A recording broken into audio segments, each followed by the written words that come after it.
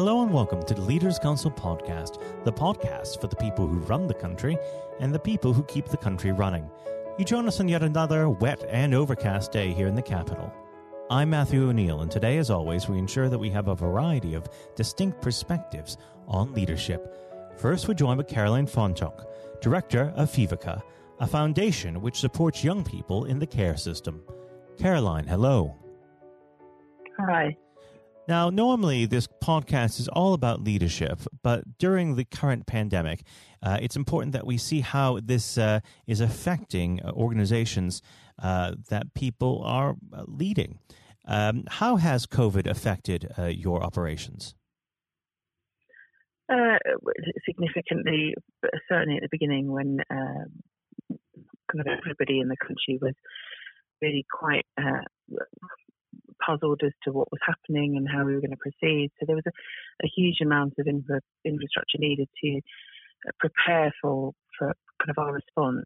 So we predominantly run care and support services, a lot of residential provision, and simple things such as getting PPE in place, supporting staff as to how we were going to respond should a number of people become overwhelmed by coronavirus. So kind of getting that messaging out really clear and early was really important for us. But actually, we've been incredibly lucky, and I think having got that in place, we've had a great team who've responded to that, and it's been relatively well managed.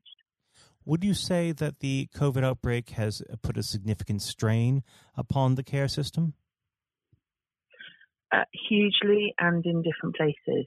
So certainly for us, there's been kind of three significant factors. The first is kind of accessing PPE and just basic provision, actually. So, the toilet roll outbreak that was, demanding on every household when you suddenly couldn't get any toilet roll in the shops. But, we had 10 different households to try and get in provision for. And with a preparation, we're just trying to get these sort of simple emergency packs available and prepared so that we could get these out to houses if we suddenly did have an influx of coronavirus in those houses, was just incredibly difficult and resolved actually just by a few shop owners who worked with us at a really local level. The second is kind of staffing. So, for lots of people being furloughed and having lots of time at home, it's almost pleasurable, this experience, if you haven't been actually impacted by the virus. But for us, there was huge preparation needed for if our staff were to go down sick, we still needed to have provision in houses. And so finding staff and having availability of agency staff if needed. And that was a huge problem. We had some agencies who were trying to triple their cost of staff if we were to call them out during this epidemic. And that's been very difficult to kind of deal with when the third problem is finances. So we deal with local authorities who are not always great at paying on time. We're a small, medium-sized business, and we need that throughput of cash for cash flow. So actually delays in the practice of making payments from local authorities, which is a constant issue, but has been an issue in certain authorities during this pandemic even more.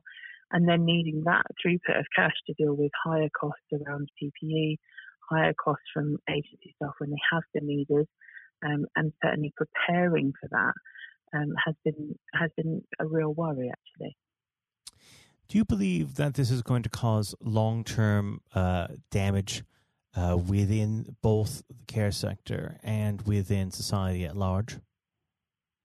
Sorry, can you just repeat that? Do you believe that the effects of the coronavirus are going to create long-term damage within the care sector and within society at large?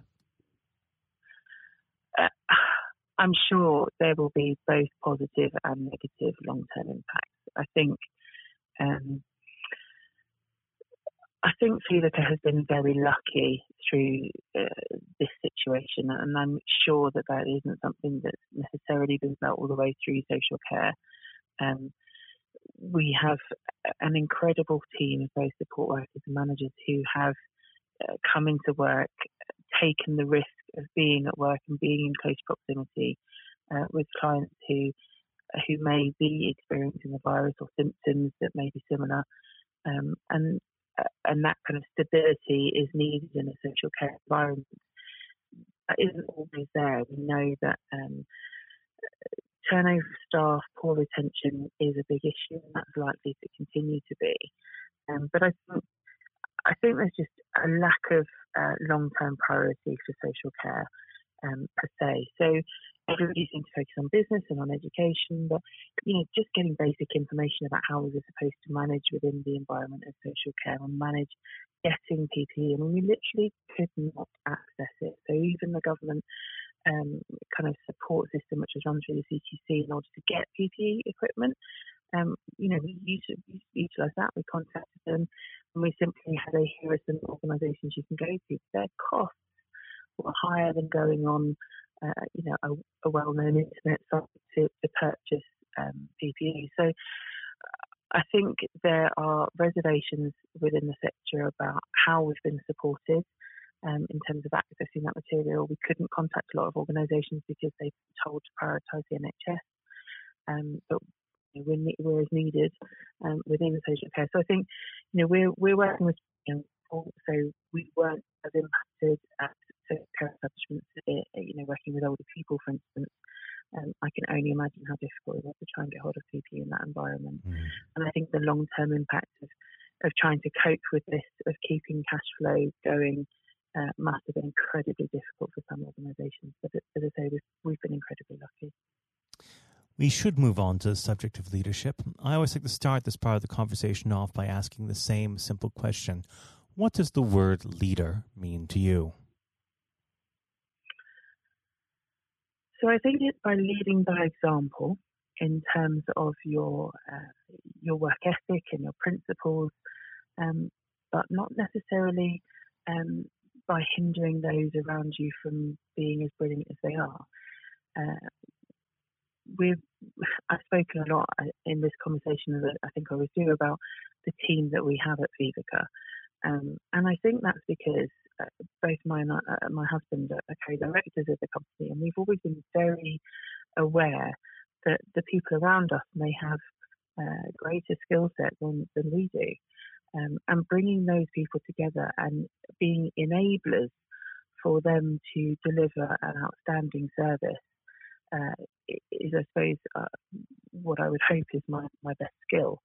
So leading by example in terms of the principles and expectations, but certainly enabling other people to grow and develop and offer the best possible delivery they can. And how would you say that you came to your leadership style? Did you have a particular role model, or have you just been shaped by circumstance? So I've never achieved a specific qualification in leadership, so I don't think I've been honed in that way. I'm a social worker, so I probably draw upon that skill set in terms of offering that leadership to my team. But I think we often benefit from those that we're around as well.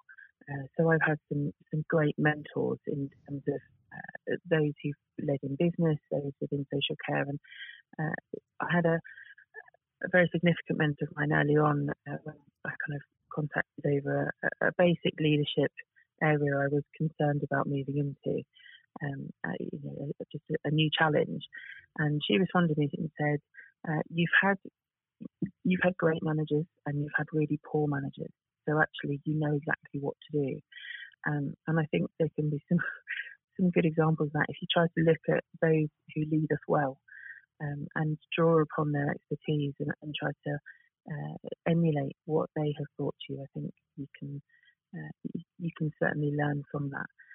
And then listening to those who you work with. So I think at Fevaca we're lucky that we have a group of people who are quite vocal, and if they're not happy, actually listening to what they're saying. And that doesn't necessarily mean that they're always right, but it certainly doesn't mean that they're wrong. And actually finding a pathway through that, again, so that we can just best enable them to deliver to the best of their ability. Now, unfortunately, our time together has drawn to its close. But before I let you go, Caroline, what does the next 12 months have in store for Fevaca? we're hoping some exciting times. Much of our work is in the supported housing area for young people aged 16 and 17. We've been through the coronavirus quarantine. We've been waiting or submitted a consultation to the government. We're waiting for that consultation to be responded to. So we're looking forward to kind of a new agenda from the government around how that hopefully will be driven up in standards. Expecting some new regulation. We've got 2 more projects that we're just awaiting to open, which will offer more homes for young people in care.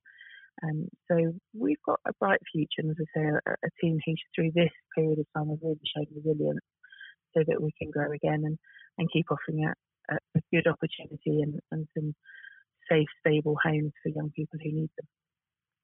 Well, Caroline, I'd like to thank you very much for coming on the program. Unfortunately, that's all the time we have today, but I'd love to have you back on when things get back to normal. But for now, Caroline, thank you. Thanks for having me. That was Caroline Fonjock, Director of Fevaca. And now, if you haven't heard it before, is my exclusive interview with our chairman, Lord Blunkett. Lord Blunkett, welcome. Thank you very much. It's very good to be with you.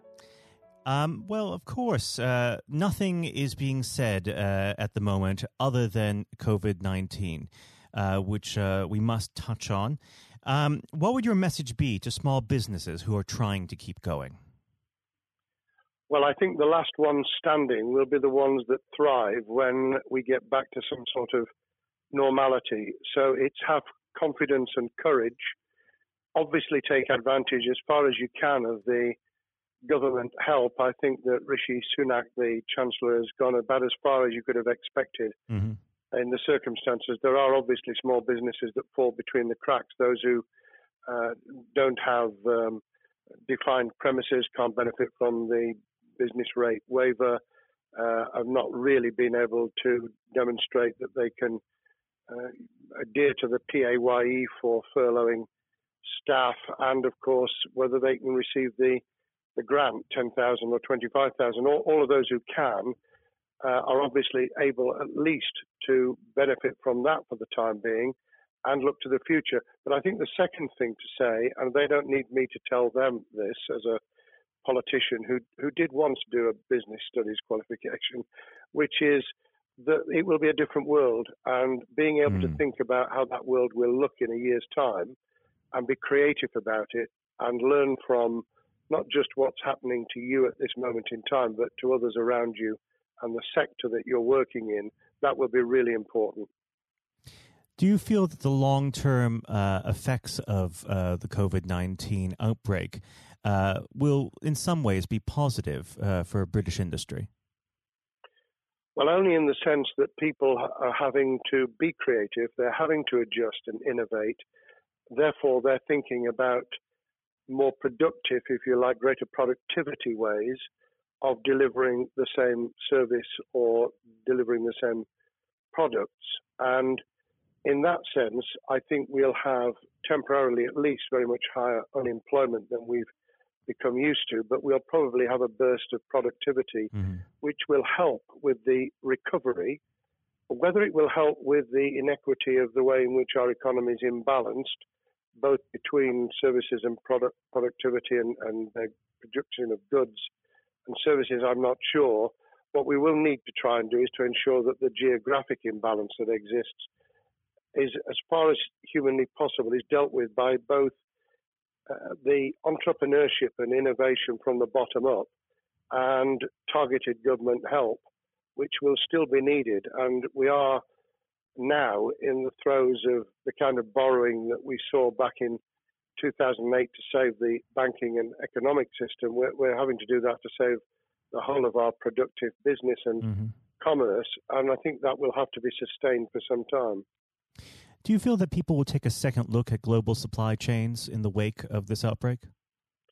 I think there's going to be much more creative ways of using local supply and linking up inside sectors much more effectively. And I hope that the Leaders' Council will be able to play a part in that, in the sense that people who have something in common, a synergy in terms of what they're delivering, whether it's a service or whether it's manufacturing or whatever, will be able to see that there's a good outcome from knowing the sector better, linking with people, not just geographically, locally, but those in this country who may not have been on the radar in terms of what they produced for the supply chain. And of course, ensuring, because there's quite a lot of fraud going on as we speak with people getting into cyber attacks, that they'll also take account of going into the cybersecurity side effectively as well. The more we are online, the more people who are working from home, the more vulnerable those businesses and their supply chain become. And that's something to think about as well. How important is strong leadership at the moment? Well, I actually think that it's brought to the fore leadership in a whole range of areas, from obviously government itself, and there's been ups and downs with the Prime Minister's severe illness, but all the way through the public and private sector, people have, to use the jargon, stepped up, and they've shown local, regional, national level the kind of leadership that Britain historically was very good at.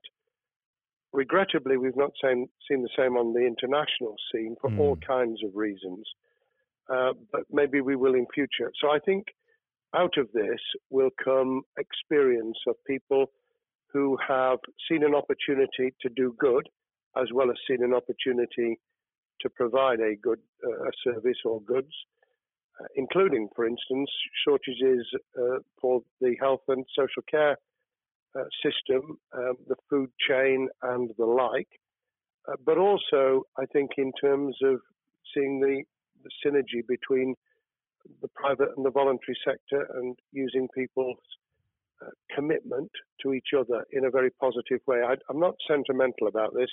Things will revert.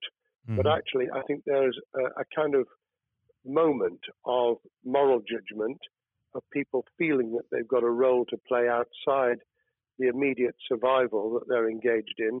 And if we can hang on to a little bit of that social responsibility, that will be a very positive outcome. Absolutely. Now, what's your broad view of how the government is responding to this? Are you broadly supportive of their measures? Well, it may surprise people to hear that I have been very supportive. Of course, there's been legitimate criticisms about the speed of response on protective equipment and on issues relating to testing. But my own view is very similar to the challenge that was made to the Prime Minister of Italy when people said, why didn't you close Italy down faster?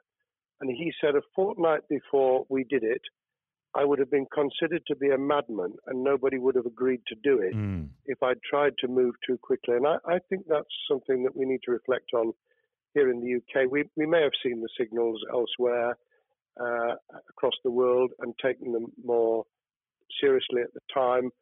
Hindsight is a wonderful thing, but as someone who's had his life in the opposite political party to the present government, I think that with some hiccups and mistakes, they've not done a bad job in what has been incredibly difficult circumstances. And you're absolutely right. In a liberal democracy that we live in, it's very difficult for people to swallow orders given to them from government. Well, the UK and the US, and to some extent the Scandinavian countries, have a very different history and therefore interest in maintaining the freedom to decide and the persuasion and consent that's required. Those countries that have experienced one way or another totalitarianism over the last century have a slightly different way of coming at this. I don't want to exaggerate it, but I think that that's why getting the balance right of getting people to go along with what you want them to do in their interests as well as the nation as a whole is a sensible, proportional balance. And I think we now need to adjust to the coming out of the crisis gradually, readjusting to recovery in the same way. Now, something you've mentioned recently on this balance is the police overreach in the enforcement of the COVID-19 structures that have been put in place. What have they done right, and where have they gone too far? Well, I think that they were interpreting what was not necessarily as clear advice as it might have been for all kinds of reasons, because people were feeling their way.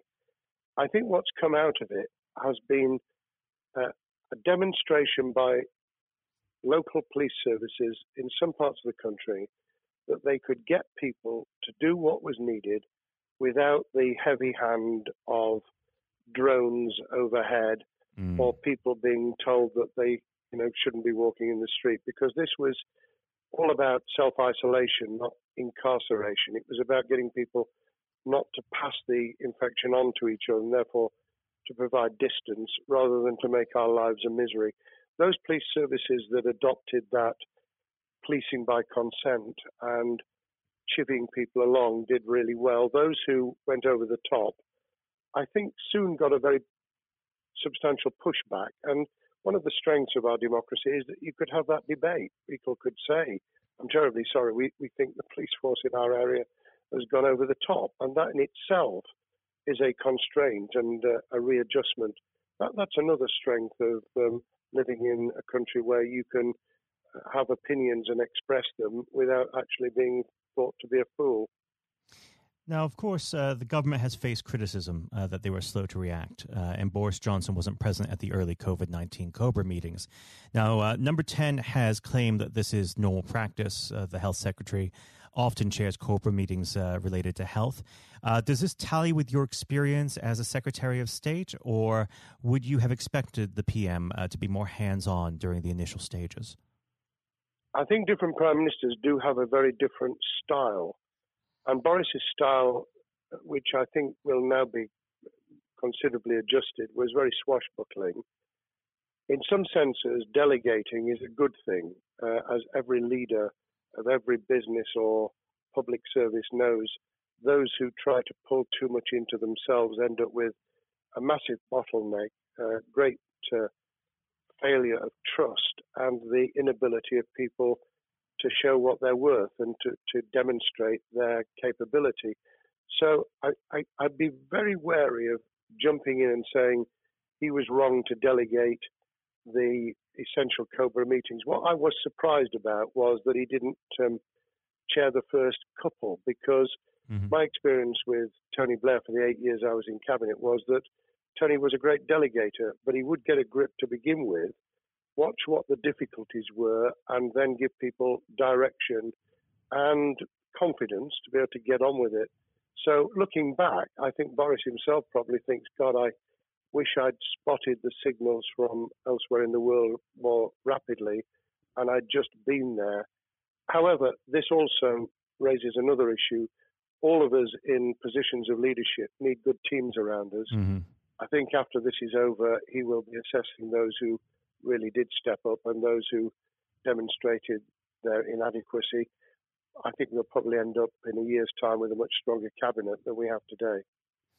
Well, absolutely. And of course, we've seen a significant drop in the visibility of certain special advisors like Dominic Cummings during this entire period. So it'd be interesting to see how that pans out. It's certainly readjusted the role of those behind the scenes with those who should be taking the decisions, having received advice. Obviously, there's been a complete transformation in the profile of experts, if I might use that term, who'd previously been denigrated. Scientists, medics, people with behavioral science understanding. My only criticism was, were we getting wide enough advice? Were we narrowing it too much to a couple of key centres in London? But that's because I've always been adverse to everything being London-centric. I think there's great expertise, wisdom, experience out in the sticks, and we should use it. Rightly so. Now, was pandemic planning part of your time as a minister, particularly perhaps when you were Home Secretary? Well, it was, but it was on the back of risk arising out of counter-terrorism measures. Right. I was the Home Secretary for 3 months when the attack took place in September 2001 on the World Trade Center and beyond. We did an enormous amount of scenario planning, both desktop and real. on the back of that, it was very heavily orientated to future developing terrorism risk.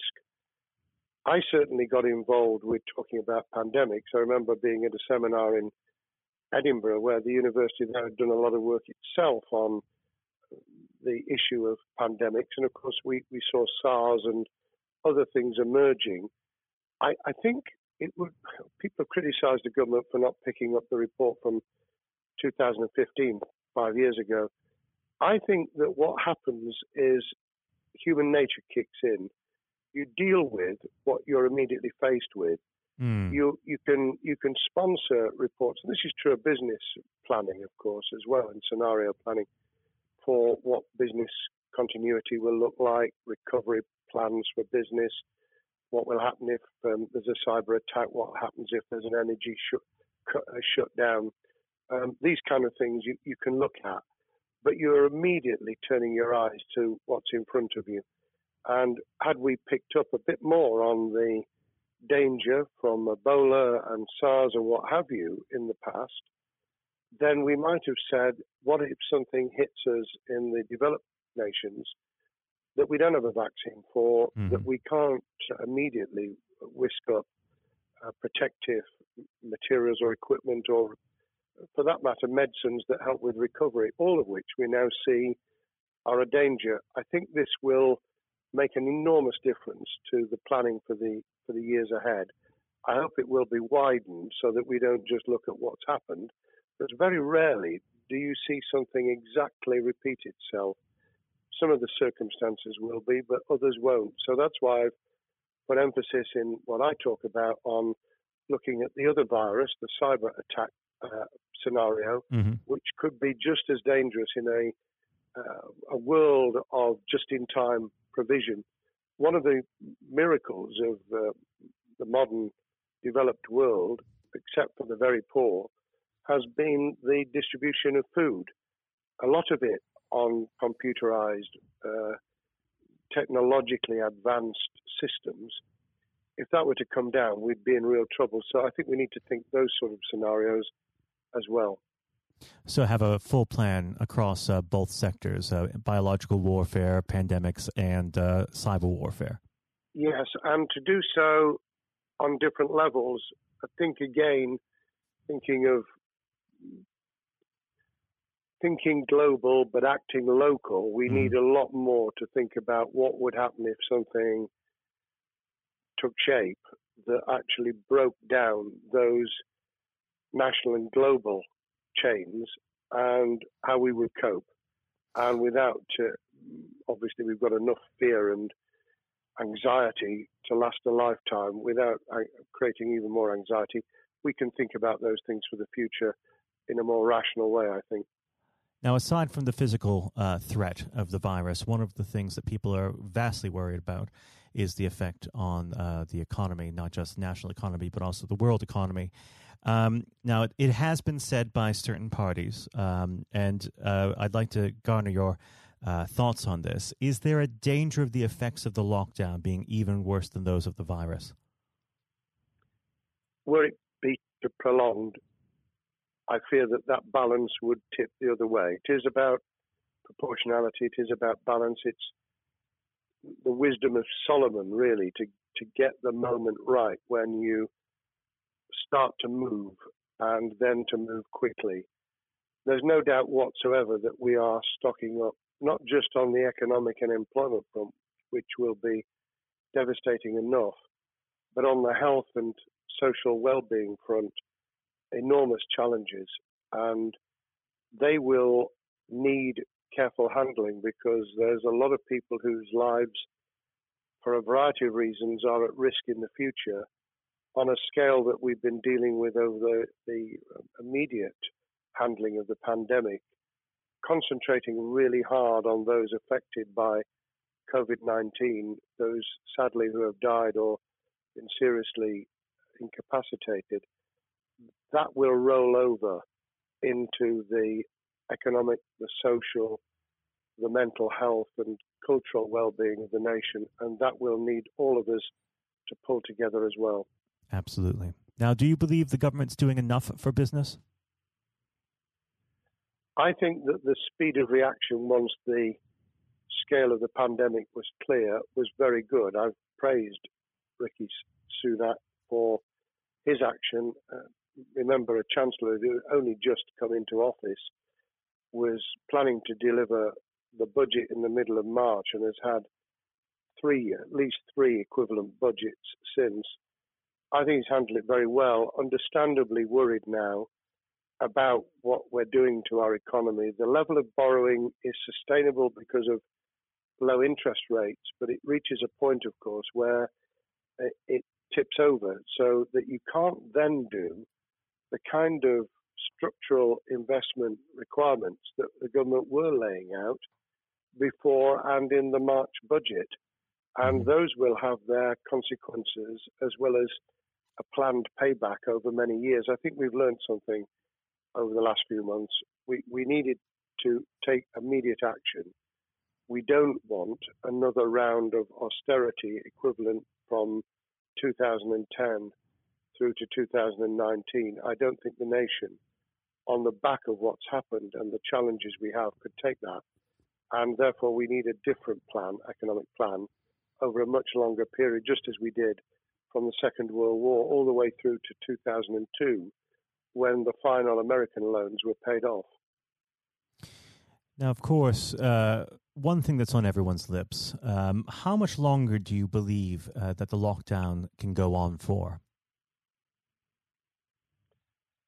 I believe that we need to be substantially back in action as an economy in June.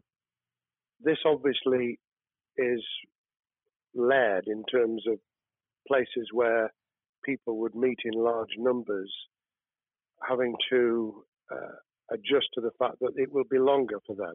And sadly, that will involve business closures. It's why the Chancellor extended the furlough scheme to the end of June. Mm-hmm. But unless we get things moving in June, I think we'll run into the summer where all kinds of services and industries will have a chain reaction effect. And what happens with one will then have a major impact on another.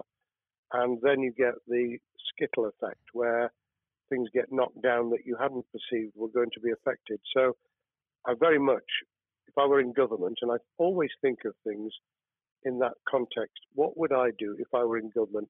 I would be on the side from the second week in May, on the side of the hawks in terms of saying we've got to start moving, and we've got to do so with the collaboration and cooperation of the public who have got the message, who did behave, who responded magnificently. Let's try and get back, perhaps, doing things differently for a time, but substantially getting back to business as usual. And unless we do that, then those areas that can't and wouldn't expect to be back in action immediately get pushed further into the middle of the year and the autumn, and then they become unsustainable.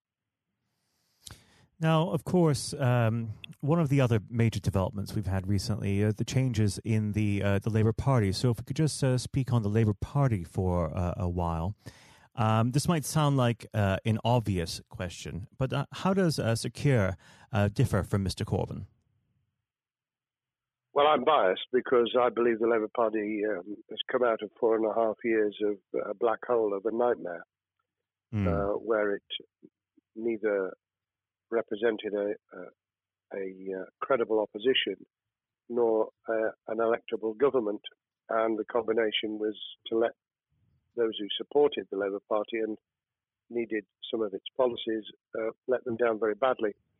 Sir Keir Starmer both is a highly intelligent, professional lawyer who, as Director of Public Prosecutions, led the service well, had to take difficult decisions at a time of austerity, understands the world beyond Labour members, but has been able to do business with those who originally supported Jeremy Corbyn and was able to command support from them. His creation of a balanced shadow ministerial team has been very encouraging. I supported Lisa Nandy, who he's made shadow foreign secretary, because I thought she understood the north of England and the disaffected former Labour voters. But I believe that Sir Keir has taken on board those who have something really sensible to offer. And I believe he will be both a great leader of the opposition. More importantly, he will then present himself as a credible alternative Prime Minister. And all governments need an alternative government at their shoulder. It was true of us from 97, and it took the Conservatives some time to recover and to get to that position, but they did, and the Labour Party will, and that's crucial for our democracy. All of us need to understand and appreciate that a living, breathing, functioning democracy requires a credible, confident, and in many ways supportable opposition, as well as a government that we clearly want to do well, because none of us want, as we didn't with the COVID crisis, none of us want the government to fail.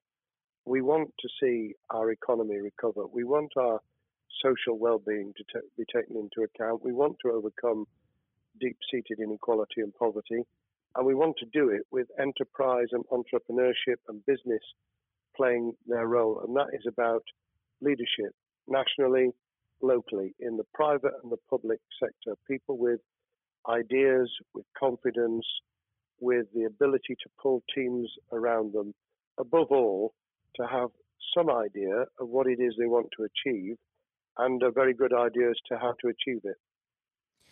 Now, of course, one of the biggest problems Sir Keir is facing will be tackling the party's anti-Semitism problem. There has been a recent internal report that has been quite damning. What's your response to that report, and what does Sir Keir need to do in response? Well, there are two reports. One which is being produced by the Equality and Human Rights Commission, which he will, and has already indicated, will implement in full. The second was a leaked report put together by the supporters of Jeremy Corbyn, 800 pages of private interchanges on social media, which he has, Keir Starmer, set up an investigation to identify who did it, who leaked it, what the content was, does it have any salience and lessons for us, and where necessary, action will be taken. So I hope that as he moved very quickly to reassure the Jewish community, so he will be able to take the necessary steps to back up that reassurance with the kind of actions that says that this was a blight on a historic, great political party that all of us were ashamed of. We've been able to put that behind us and to move on to facing the future with confidence. What's the one key thing that Sir Keir needs to do to restore Labour as an election-winning party? I think Sir Keir Starmer's major challenge is to convince sceptical voters that Labour has not only reverted to a party that they can support because they can see it acting, developing, presenting as a credible alternative government, but also that the lessons have been learned from the fiasco from 2015 onwards. In other words, there have to be very clear signals of substantial change, not just the right words, not just reassurance that we're not going back to some of the crazier policies, but actually that we've understood why the electorate rejected those policies so substantially in December 2019. If people get that message, they'll understand that the Labour Party has changed, as it did in the 1980s and early 90s, to become the electable government with the greatest majority in historic majority, even greater than 1945, which I was privileged to be able to take advantage of in 1997 when I joined the cabinet. Now, I know what your answer is going to be to this question, but indulge me. Do you think Sir Keir has what it takes to be PM? Yes, I do. I think he has the background, he has the experience, he has the professionalism, he has the forensic mindset, and he has the confidence to have put a team around him which will ensure that it will work. And those elements are true of all leaders. Ideas, the ability to build a team, to have confidence in that team, and to be able to demonstrate leadership in practice, sometimes at the most difficult times. And, the Leaders' Council, those sharing their thoughts with the kind of thing that we're doing now with a podcast, but also joining us in linking up in that network of people who can support and help each other and learn from each other. That is what needs to be done in politics as it needs to be done in business. Thank you very much indeed, Matthew. Well, Really thank you for coming on the program. It's been an absolute pleasure, and I look forward to speaking with you again.